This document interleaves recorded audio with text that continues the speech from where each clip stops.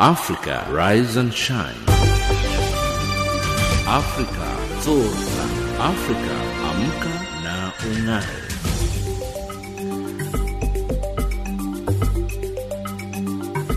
Good morning and a very warm welcome to Africa Rise and Shine. This is Channel Africa from an African perspective, coming to you live from Johannesburg in South Africa. We are on DSTV's audio bouquet channel 802 and on www.channelafrica.co.za. I'm Lulu Gabu in studio with Ann Musa and Thabiso Lohoko. In our top stories on Africa Rise and Shine at this hour, some opposition parties in South Africa have mixed expectations from President Cyril Ramaphosa's address during a joint sitting of Parliament tomorrow. The global pharmaceutical company enters into non-exclusive voluntary licensing agreements with two leading generic manufacturers to expand patient access to Doravirin, a medication used to treat HIV.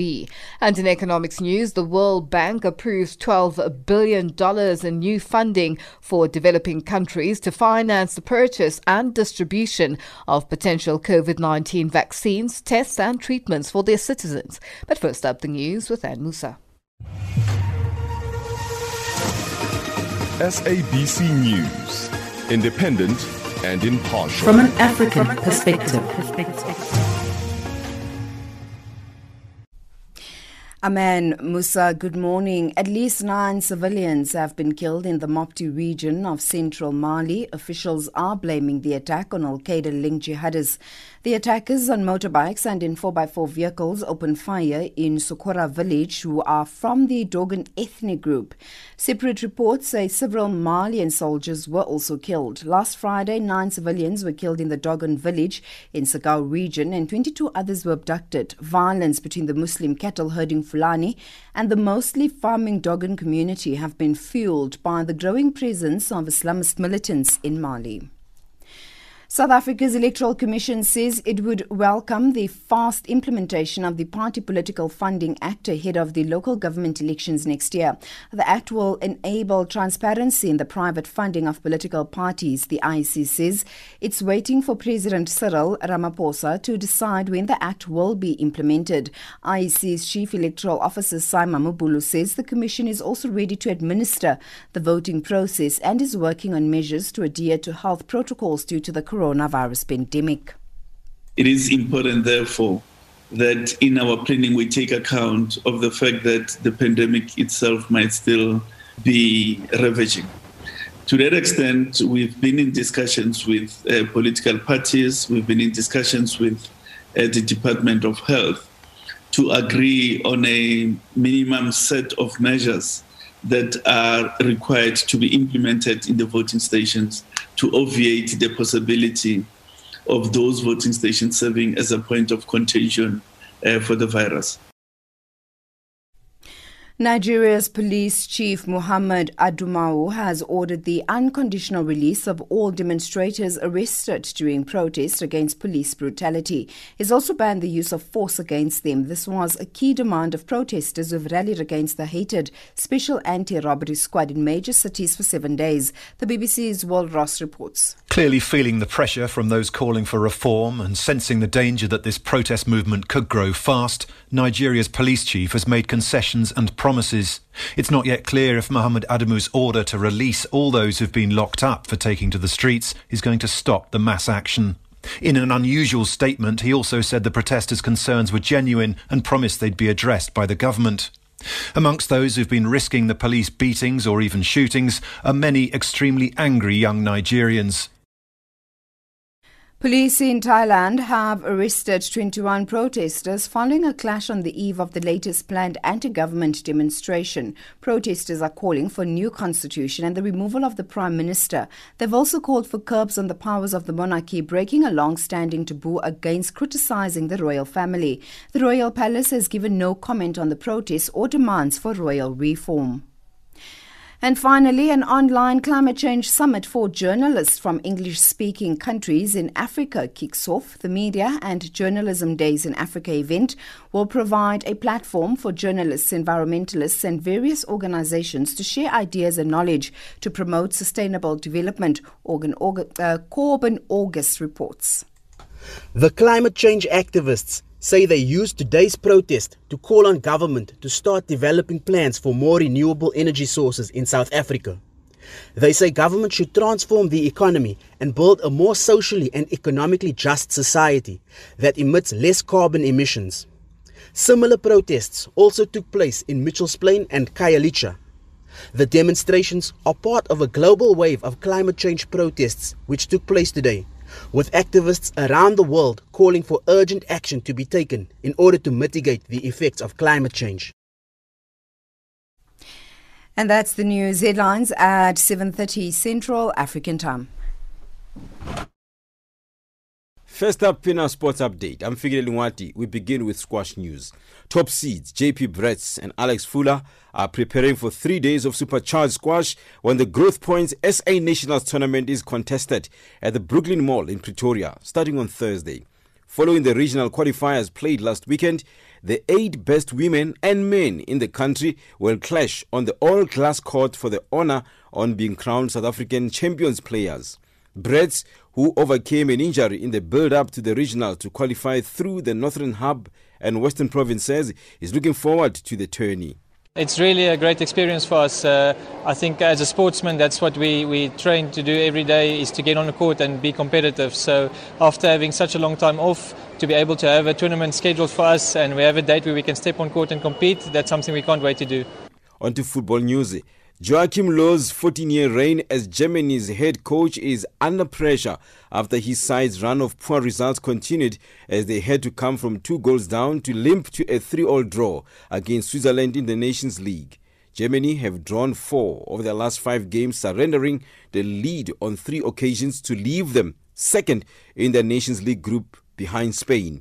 They squeezed past Ukraine 2-1 win with a full-strength side in Kiev on Saturday, and after a 3-3 draw, friendly home draw against Turkey last Wednesday, Löw's side were once again guilty of poor defending.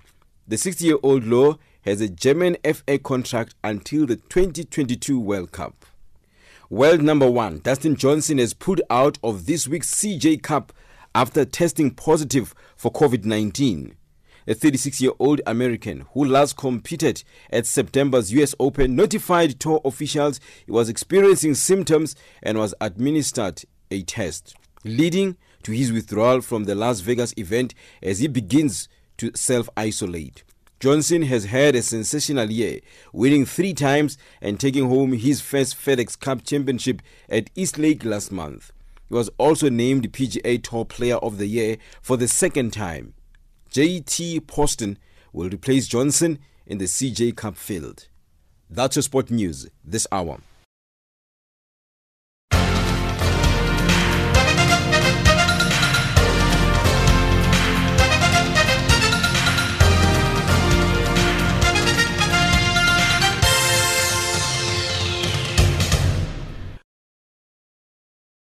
Thank you, Figile, for that sports update at 7:08 Central African Time, and you're listening to Africa Rise and Shine. Some opposition parties in South Africa have mixed expectations from President Cyril Ramaphosa's address during a joint sitting of Parliament tomorrow, which is Thursday. These include how government will intervene to avoid the collapse of the SABC, Eskom, and to address the unemployment crisis. The president has written to the National Assembly Speaker, Thandi Modise, calling for the joint sitting to outline the country's economic reconstruction and recovery plan. Mercedes Besent reports. President Cyril Ramaphosa says the country has to take extraordinary measures to ensure a speedy and sustainable economic recovery.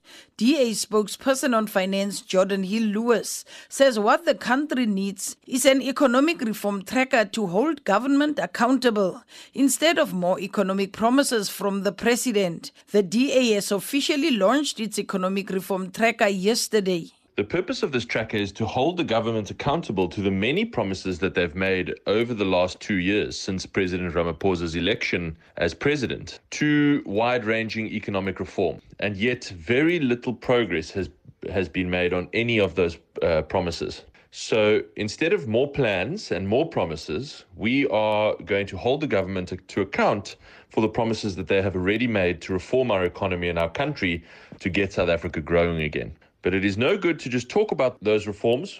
The government must make progress. And that is why we are launching this tracker, so that we can keep track of exactly what progress is being made on reform and hold the government to account where no progress is being made. IFP MP and spokesperson on finance and public enterprises, Nkosi Mzamo Buthelezi, says one of the main issues in the president's address should focus on how government will tackle corruption.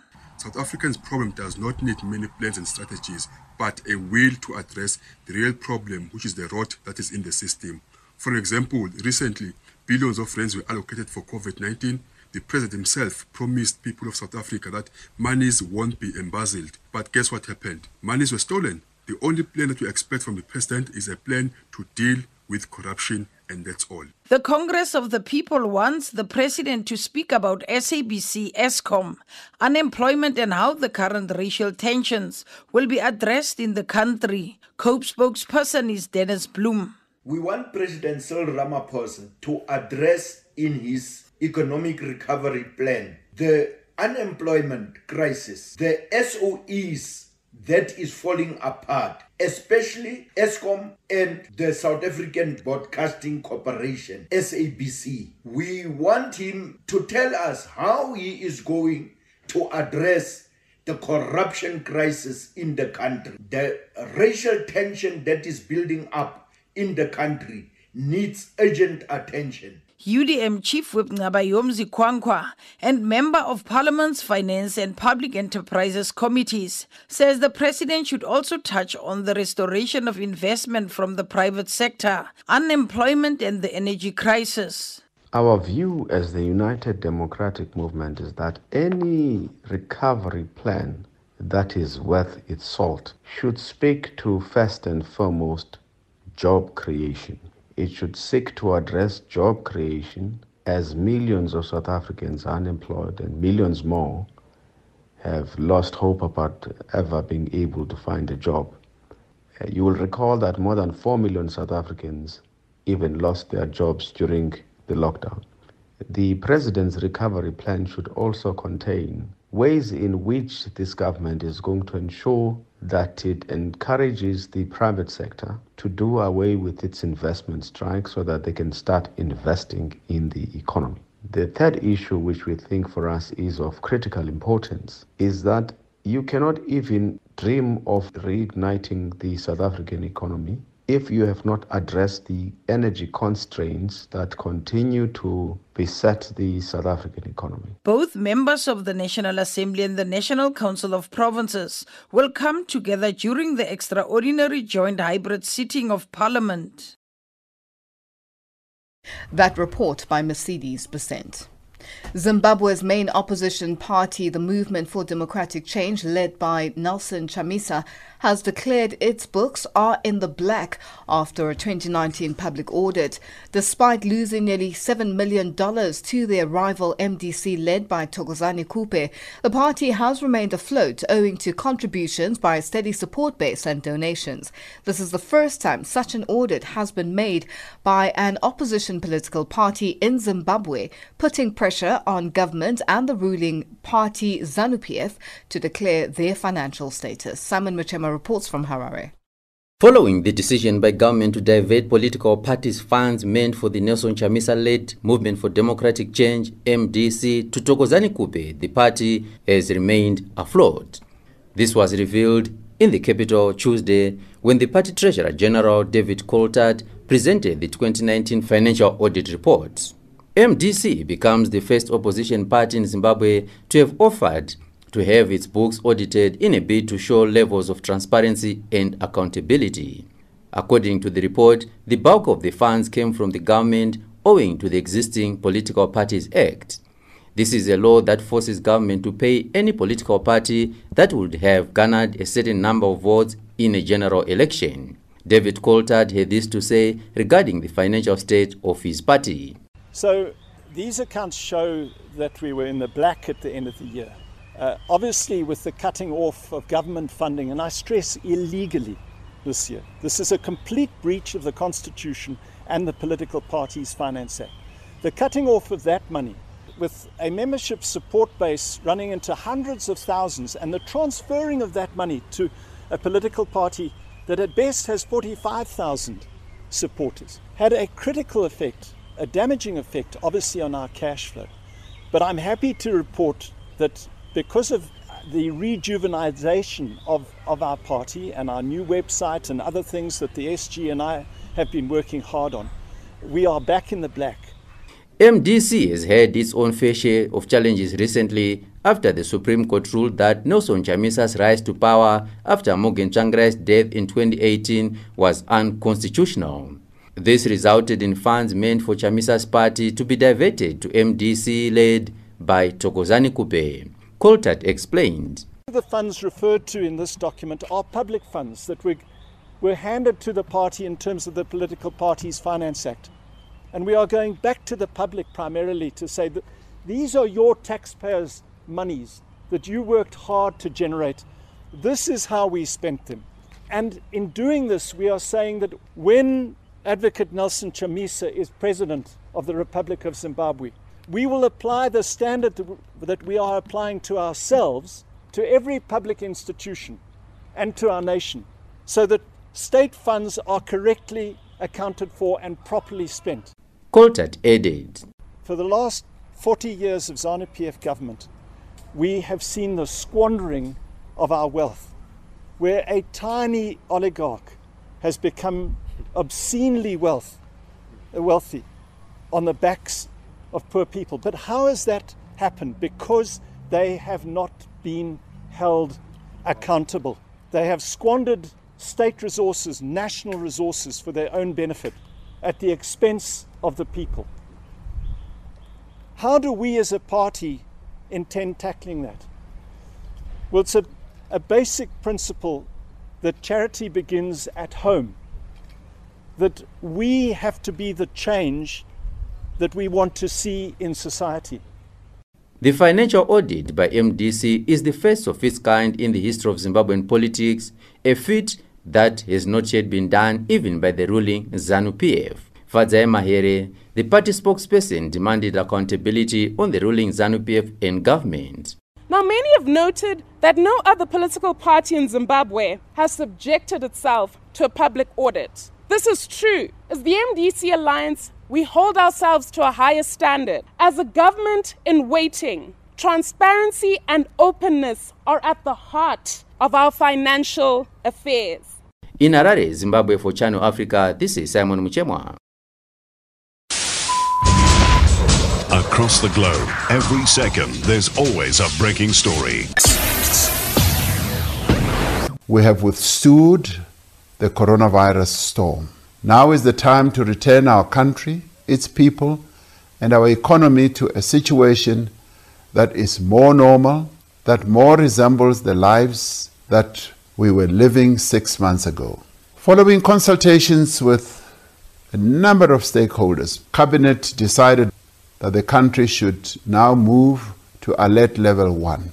The move to Alert Level 1 will take effect from midnight on Sunday, the 20th of September 2020.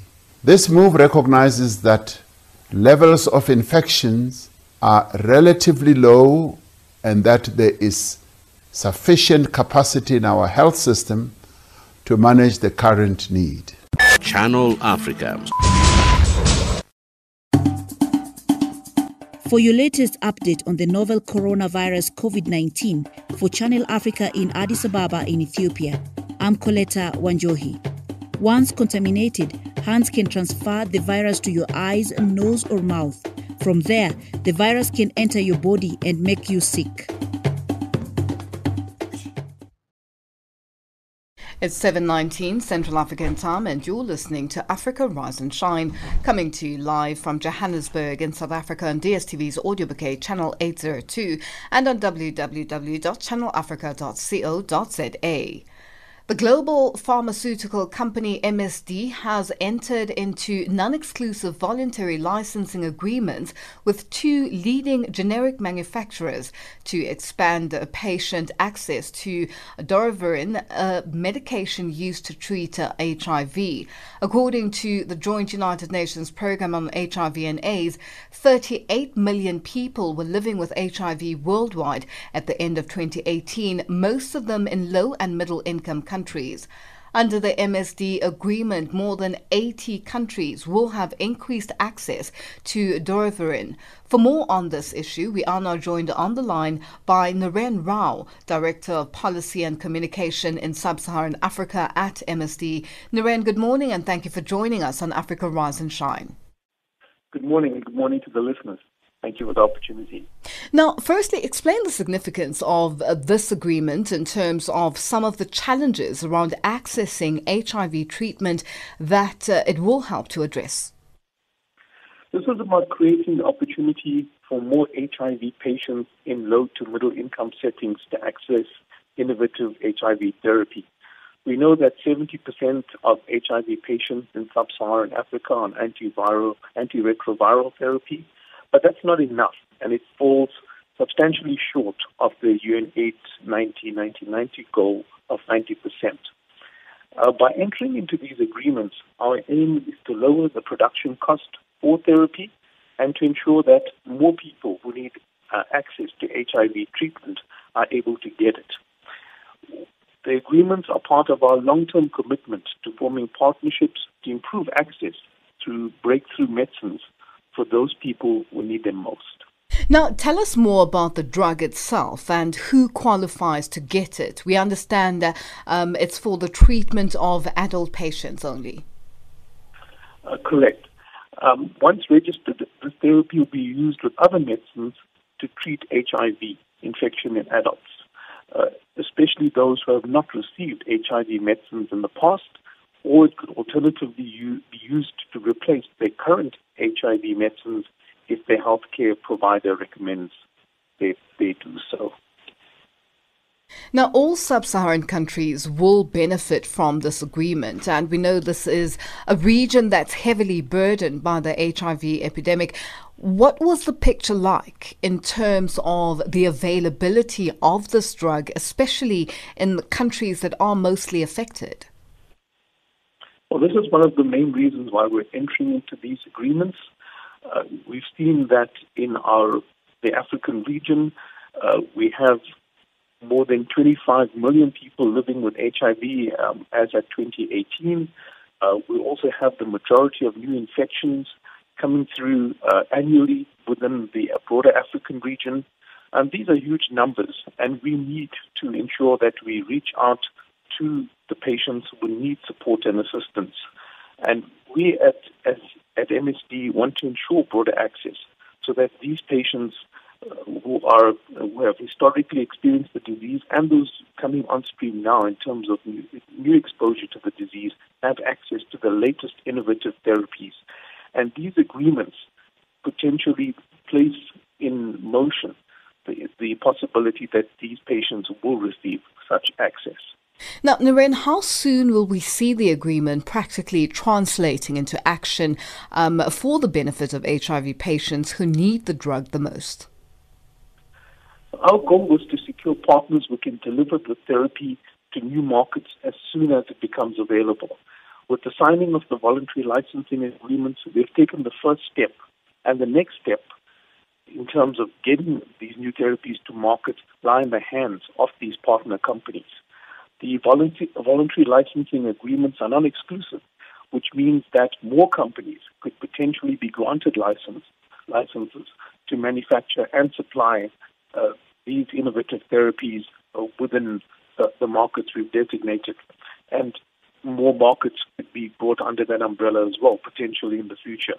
So after the initiation of this first step from the side of our company, the next steps do lie in the hands of the partner companies in terms of the goal of getting the therapies to market as soon as possible. Now, just looking at the fact that it's more than 80 countries that will have increased access, what's the reaction been like from those particular countries and their governments with the work that you're about to start? Well, we have specifically reached out to many governments within our continent, within sub-Saharan Africa, to inform them about this innovation from the side of our company, to inform them about this important step in terms of responding to HIV, the pandemic on our continent. And many of those governments have welcomed this initiative. However, we need to do more. And we need to abide by our philosophy of patients first, always. We need to ensure that the partnerships we have in place and new partnerships that we will seek will ensure that these therapies get to the patients as soon as possible, not just by way of ensuring that we manufacture the drugs and land it at the ports in those countries, but by ensuring that we have programs in place with governments, with NGOs on the ground to ensure delivery of these drugs, to ensure that patients are able to access them as easily and as quickly as possible. And for this, we also need to remind ourselves that COVID has been a huge setback in terms of HIV treatment, in terms of vaccination programs that we've had, where governments have had to divert attention away from these in order to address the COVID challenge within their countries. So we're entering into this next phase of HIV response, in some cases having to reestablish programs that were doing very well in the past. So boldness is required, strength of commitment is required, and certainly as a company we'll be seeking partners that abide by the values that we hold in terms of reaching out to the patient as soon as possible and getting those programs back on track so that patients don't suffer from the loss of treatment that they've experienced during COVID. Naren, thank you so much for joining us this morning on Africa Rise and Shine. You're welcome. Thank you for the opportunity. Have a great day. Thank you, and to you too. That's Naren Rao, Director of Policy and Communication in Sub-Saharan Africa at MSD, and he was joining us on the line.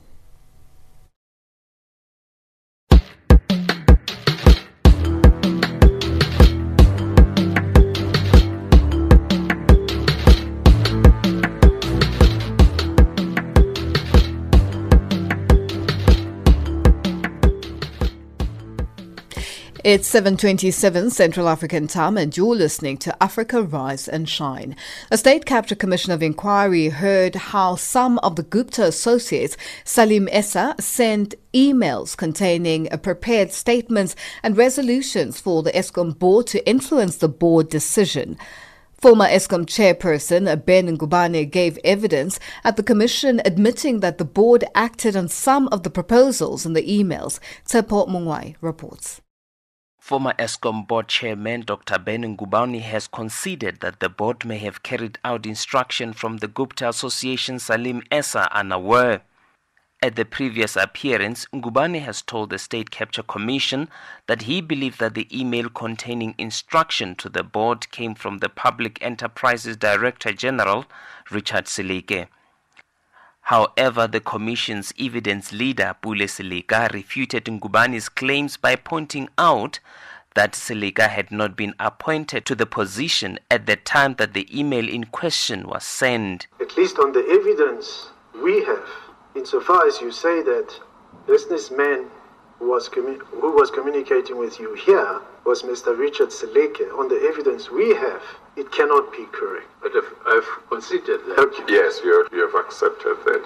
Now, if indeed it was to be found that it was Mr. Salim Essa on the probabilities, that would reflect, would it not, that he expected you to go along with what was written in that email. Is that right? That's correct. Is it would be correct? Commission Chairperson Deputy Chief Justice Raymond Zondo expressed concern after evidence leader Advocate Seleka presented an email exchange between Tony Gupta and Nazim Hawa, preempting the resignation of former board's chair Rizola Tsotsi. It seems to me, as I was taking you now, thinking back about your testimony last time, and you could tell the chairperson, because what emerges from the documentation, and I want to go specifically to the emails, the emails that are exchanged between Mr. Hawa and Mr. Essa, putting together a draft statement that was meant to be read out by you or released by yourself. The commission resumes this morning with former Transnet Group Capital Legal Services General Manager Advocate Siyabulela Mapoma scheduled to testify. I am Tshepo Mungwai in Johannesburg. It's 7:30 Central African time, and our headlines up next with Ann Musa.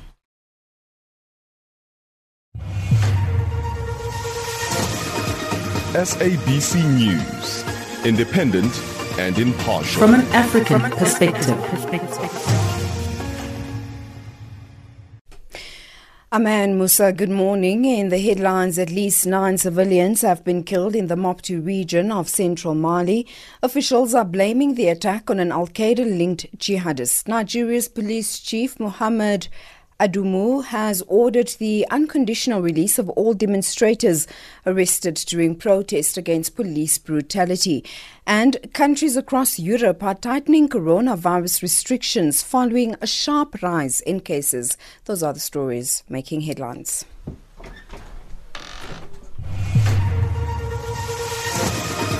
SABC News, independent and impartial. From an African perspective. Thank you, Anne. Angola's President João Lourenço says his country has lost up to $24 billion under a former administration of José Eduardo dos Santos, adding that over half of that money was diverted through fraudulent contracts with state-owned company Senegal.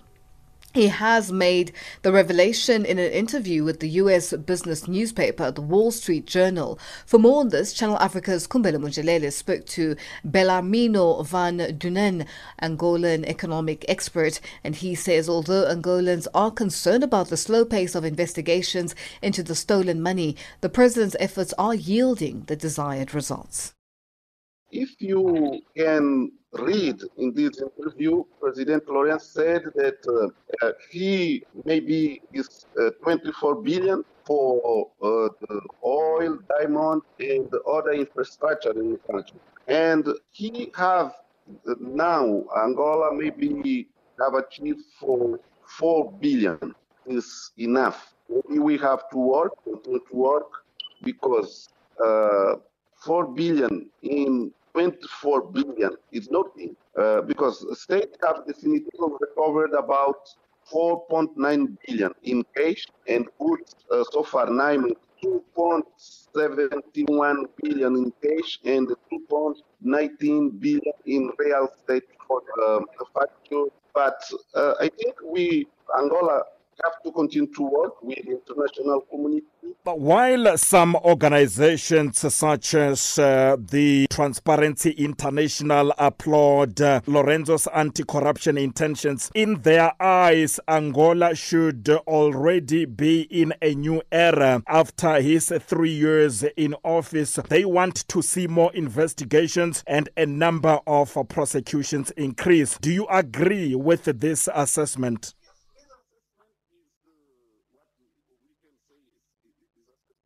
Is right, okay? Because, the difficult now is that we are working with the own personality of Ekwele. This is the difficulty, the rule part in Angola. So President Lourenço wants to go step by step, because you have the same person in judiciary, you have the same person in states, we have the same person in all sectors. So it's very difficult to work like that. Justice wants to go step by step. I think that the President Lourenço is in a good way So all of us, we have to continue to work because it's not easy. You're saying that President Lorenzo is doing well in terms of recovering the stolen monies, but don't you think it will be his downfall if not much is being done in terms of investigations and prosecutions of those who have been involved in corrupt activities? Be done in the right time.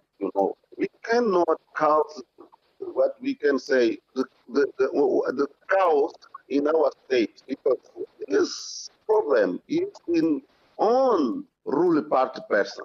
They are here in Angola working. They have responsibility. None of them. So is my view that we have and we need to go step by step, not to be emotional and say, okay, who will continue to make this work that we are facing now? So I think step by step we will achieve our the goals. The justice must to go, but we have to be rational. Do not to break the structure of our state. We agree. The president has also said that the state oil company Sonangol will be listed on the stock exchanges such as New York Stock Exchange soon after its restructuring. What do you make of these plans? Sonangol is the principal revenue in our country. So if we have transparency, if we can put Sonangol in this whole organization, the state can achieve more result in revenues. So it's important, but before that, we have to work internet. We have to reorganize this important enterprise of our country. Is, in my view, not only Sonangol, maybe Diamond Enterprise must also be there, because it's important for the state, it's important for our people.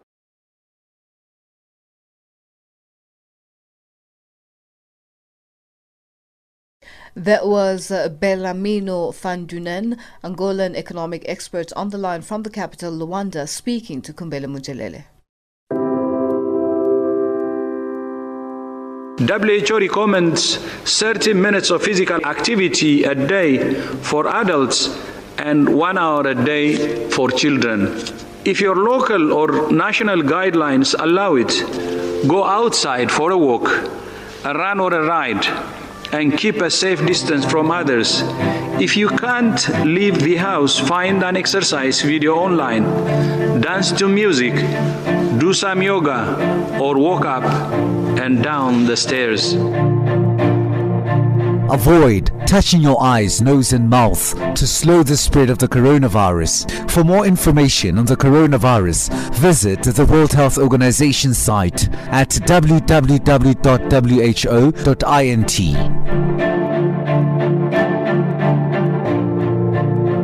I am an African. I owe my being to the hills and the valleys, the mountains and the glades, the rivers, the deserts, the trees, the flowers, the seas, and the ever-changing seasons that define the face of our native land.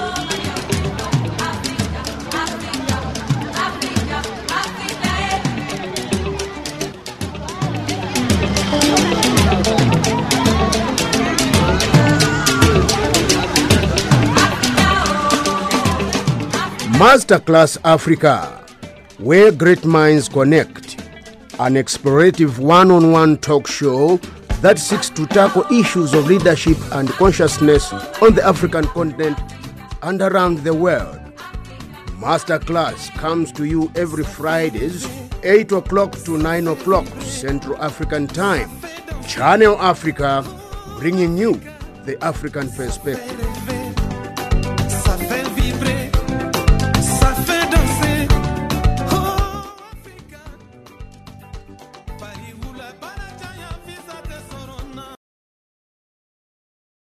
At 7:38 Central African Time, and you're listening to Africa Rise and Shine, coming to you live from Johannesburg in South Africa. COVID-19 has brought unprecedented human and humanitarian challenges. Many companies around the world have risen to the occasion, migrating to a new way of working. An architect company in South Africa, Savile Row Architects and Designers, conducted a survey on the new ways of working and found that 88% of people want to continue to work from home post-COVID-19. To further discuss this, Samora Mangesi spoke to Lita Miti Kamata, partner and attorney at a law firm in South Africa, Adams & Adams. I think it will be a very interesting workplace. I think we've definitely at least the survey shows that we've moved away from thinking that a traditional workplace has to be in an office. I think the pandemic has challenged a lot of companies in the sense that we now see that things that we didn't think were possible are possible. We're having remote meetings without having met people personally, which generally is a challenge in South Africa because people believe that they need to meet you, shake your hand, which we're not allowed to do. So I think the post-pandemic workplace will look different. It will not be as traditional as we have been used to. All right. And what purpose do you think offices will play in the future? Will companies still need office space if their employees are working remotely? I think they will. I think there is a recognition, even from the survey, not everybody, I know the results are quite overwhelming, but not everybody will not want to work with the office. I think what is prevalent is that especially for collaborative efforts where there's teamwork involved, it is better to have a common meeting place such as an office where you can work more comfortably and closely together without sometimes the challenges of power cuts, which we are familiar with in South Africa at least. So there is a space, for offices, but it will look different. And the majority of persons who have been surveyed have had a very positive work from home experience and have enjoyed a better work-life balance. Now, does the law allow for one to permanently work from home if they want to? That is an interesting thing. I think interestingly to note, just happening in the world around us, Microsoft released a statement that they've made working from home a permanent selection or permanent option rather from their employees. I think we are definitely going to see more of that.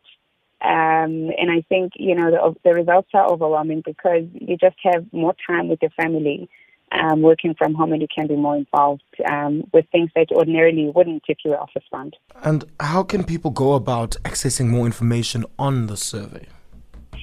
I think they can go into our platform, which is adams.africa/Kramer. That is where we have, in particular, the discussion around this very survey and the results that it received. And in that discussion, we have the participation of employment lawyers who give their perspective on sort of the legal implications of working from home. That was Lita Miti Kamata, partner and attorney at a law firm in South Africa, Adams & Adams, speaking to Samora Mangesi. The World Health Organization says it will soon publish guidelines on how countries can hold safe elections during the COVID-19 pandemic. Countries such as Malawi and Burundi received heavy backlash from campaigning via big social gatherings amidst the pandemic. At least 20 countries, including Tanzania, Belize, Ghana and the United States, are scheduled to head to the polls between now and the end of the year. US President Donald Trump has been criticized for continuing to campaign in person despite testing positive for COVID-19. Sophie Mugwena filed this report with advice from the WHO's Executive Director for Emergencies, Dr. Mike Ryan. Back on the campaign trail, this after testing positive for coronavirus and a brief hospitalization. But over the weekend, President Donald Trump held a mini rally at the White House Rose Garden. U.S. Public Health Services have very clear criteria in place for what represents the release of an individual from what might be isolation due to being infected. And the criteria in the US, Maria May outlined them, are very clear. From WHO's perspective, we allow both testing and duration of number of days since the onset of symptoms. Both approaches are used by WHO or offered to our member states as mechanisms.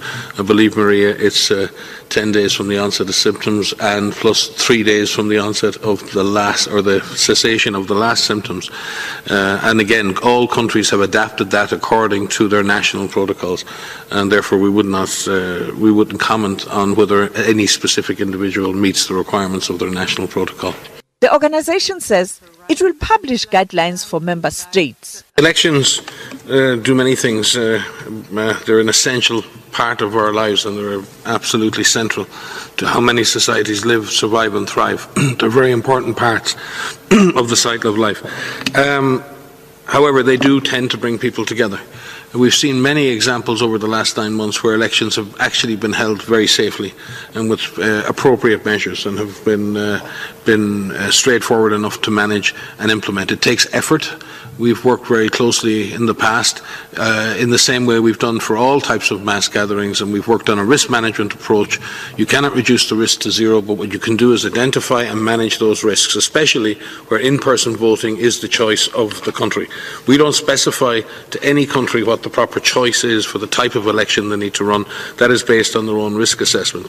But we do offer them advice on how to reduce those risks if in-person elections are the way forward. And in fact, we're working right now on finalising specific guidance for countries who choose in-person elections, learning from the last 8-9 months as to what has worked in those circumstances, and we'll be issuing that guidance in the coming days.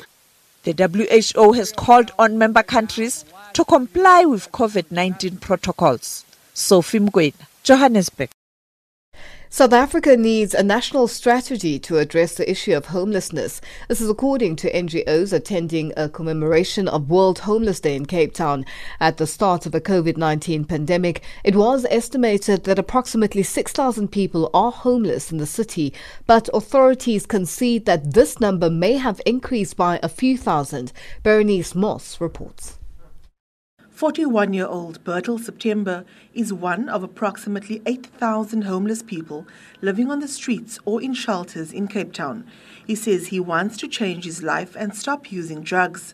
September says he has tried numerous times to get into a homeless shelter, but that he always finds himself on a waiting list. He's been living on the streets for the past 18 years. September says COVID-19 has added additional strain to the daily challenge of living on the street. My family want to send me to rehab. I use Mandrax and I smoke dacha. I don't use stick. But they are waiting for a mod.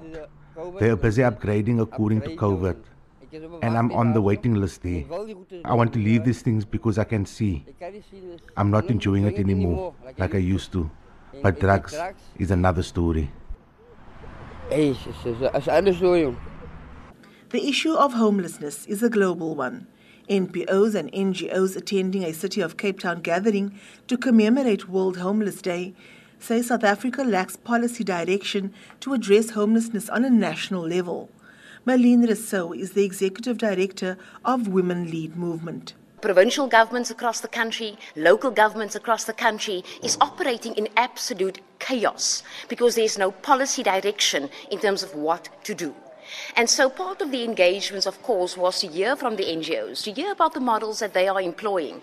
But what was very, very evident was that each one of these stakeholders, they were doing their own thing because there's no direction. They were not coordinating, they were not cooperating because there's no goal in place. The city, meanwhile, says it's in the process of revising its street people policy into a strategy following a stakeholder engagement 2 months ago. The aim is to provide for the needs of homeless people and to reduce their numbers. The Mayoral Committee member for Community Services and Health, Zahid Badruddin, says an additional 3 safe spaces have been opened up during the COVID-19 pandemic, which connects homeless people to services and employment opportunities.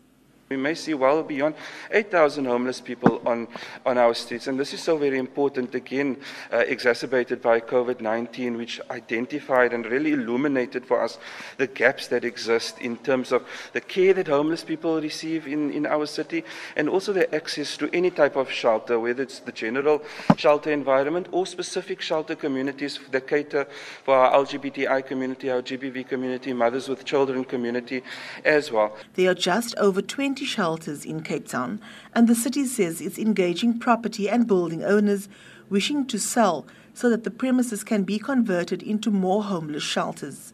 I'm Berenice Moss in Cape Town. Across the globe, every second, there's always a breaking story. We have withstood the coronavirus storm. Now is the time to return our country, its people, and our economy to a situation that is more normal, that more resembles the lives that we were living 6 months ago. Following consultations with a number of stakeholders, Cabinet decided that the country should now move to Alert Level 1. The move to Alert Level 1 will take effect from midnight on Sunday, the 20th of September 2020.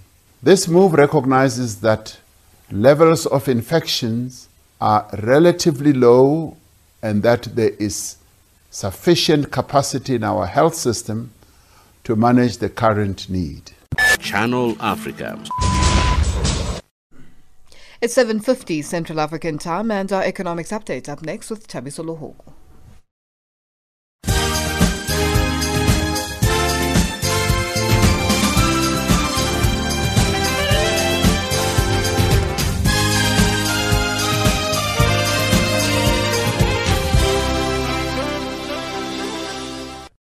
Thanks, Lulu, and good morning. The World Bank has approved $12 billion in new funding for developing countries to finance the purchase and distribution of potential COVID-19 vaccines, tests and treatments for their citizens. The financing plan has pledged to assist developing countries next year to help fight coronavirus.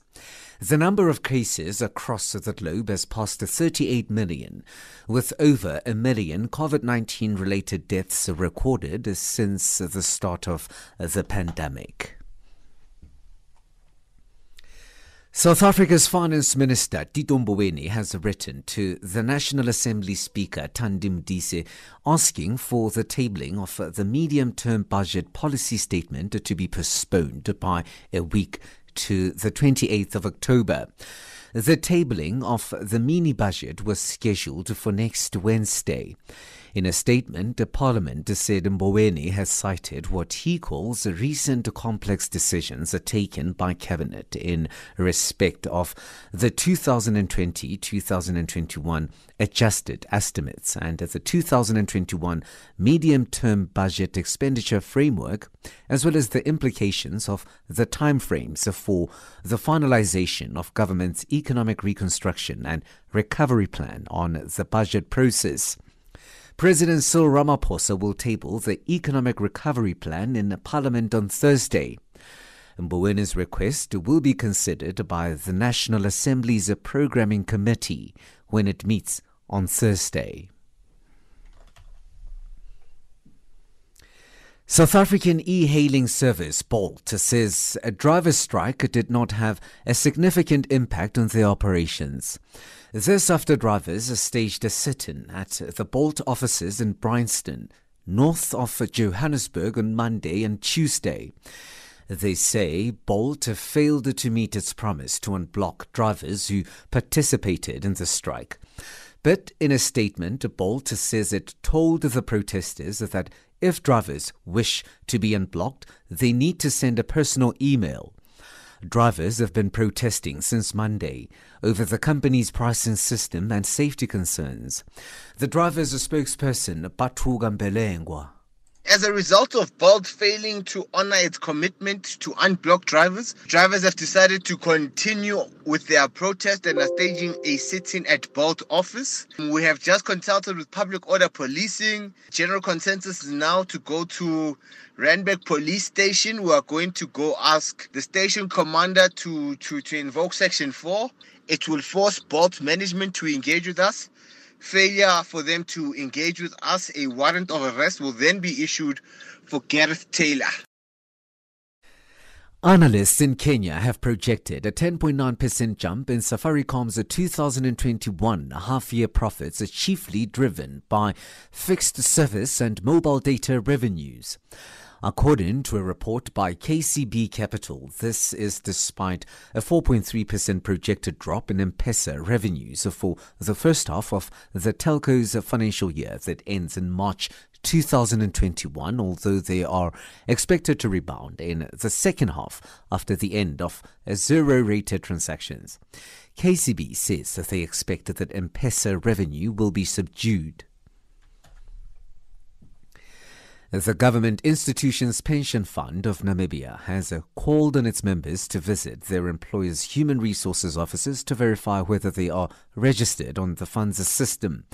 This is to ensure that member information and that of their beneficiaries are up to date. The fund says accurate member information and updated particulars will assist in processing and paying benefits timelessly.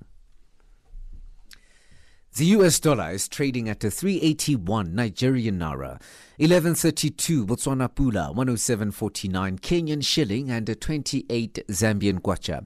In BRICS currencies, Brazil $1 US costs 5 ruble 54, Russia 76 rubles 92, India 73 rupees 26. In China, a dollar is changing hands at 6 yuan 72, and in South Africa it's trading at 16 rand 50. The US dollar is also trading at 76 pence to the British pound and 84 cents to euro. Gold is trading at $1,887 and platinum $865 per ounce. Brent crude oil $42.15 a barrel. From an African perspective.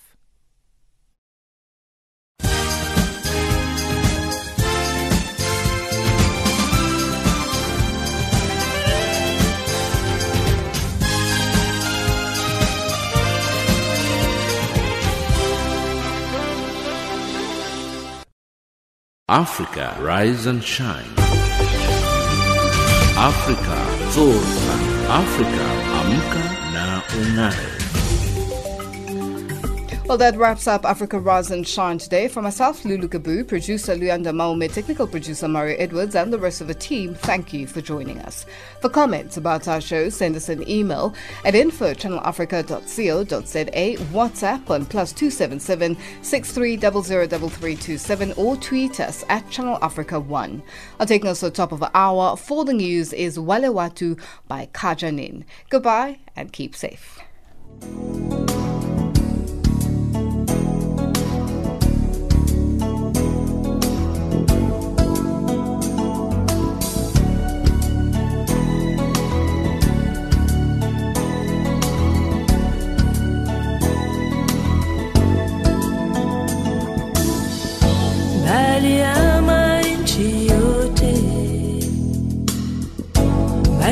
Paris au Roma, kuna watu masikini hawali hawaombi, wanaitika tu vile wale watu naimba kama wanalala tala tu vile kila siku.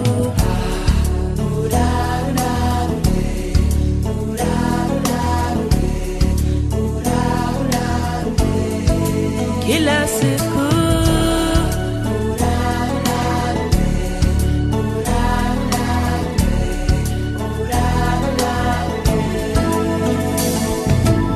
wacha ile maneno ya bure, usijililie hali yako, we haujui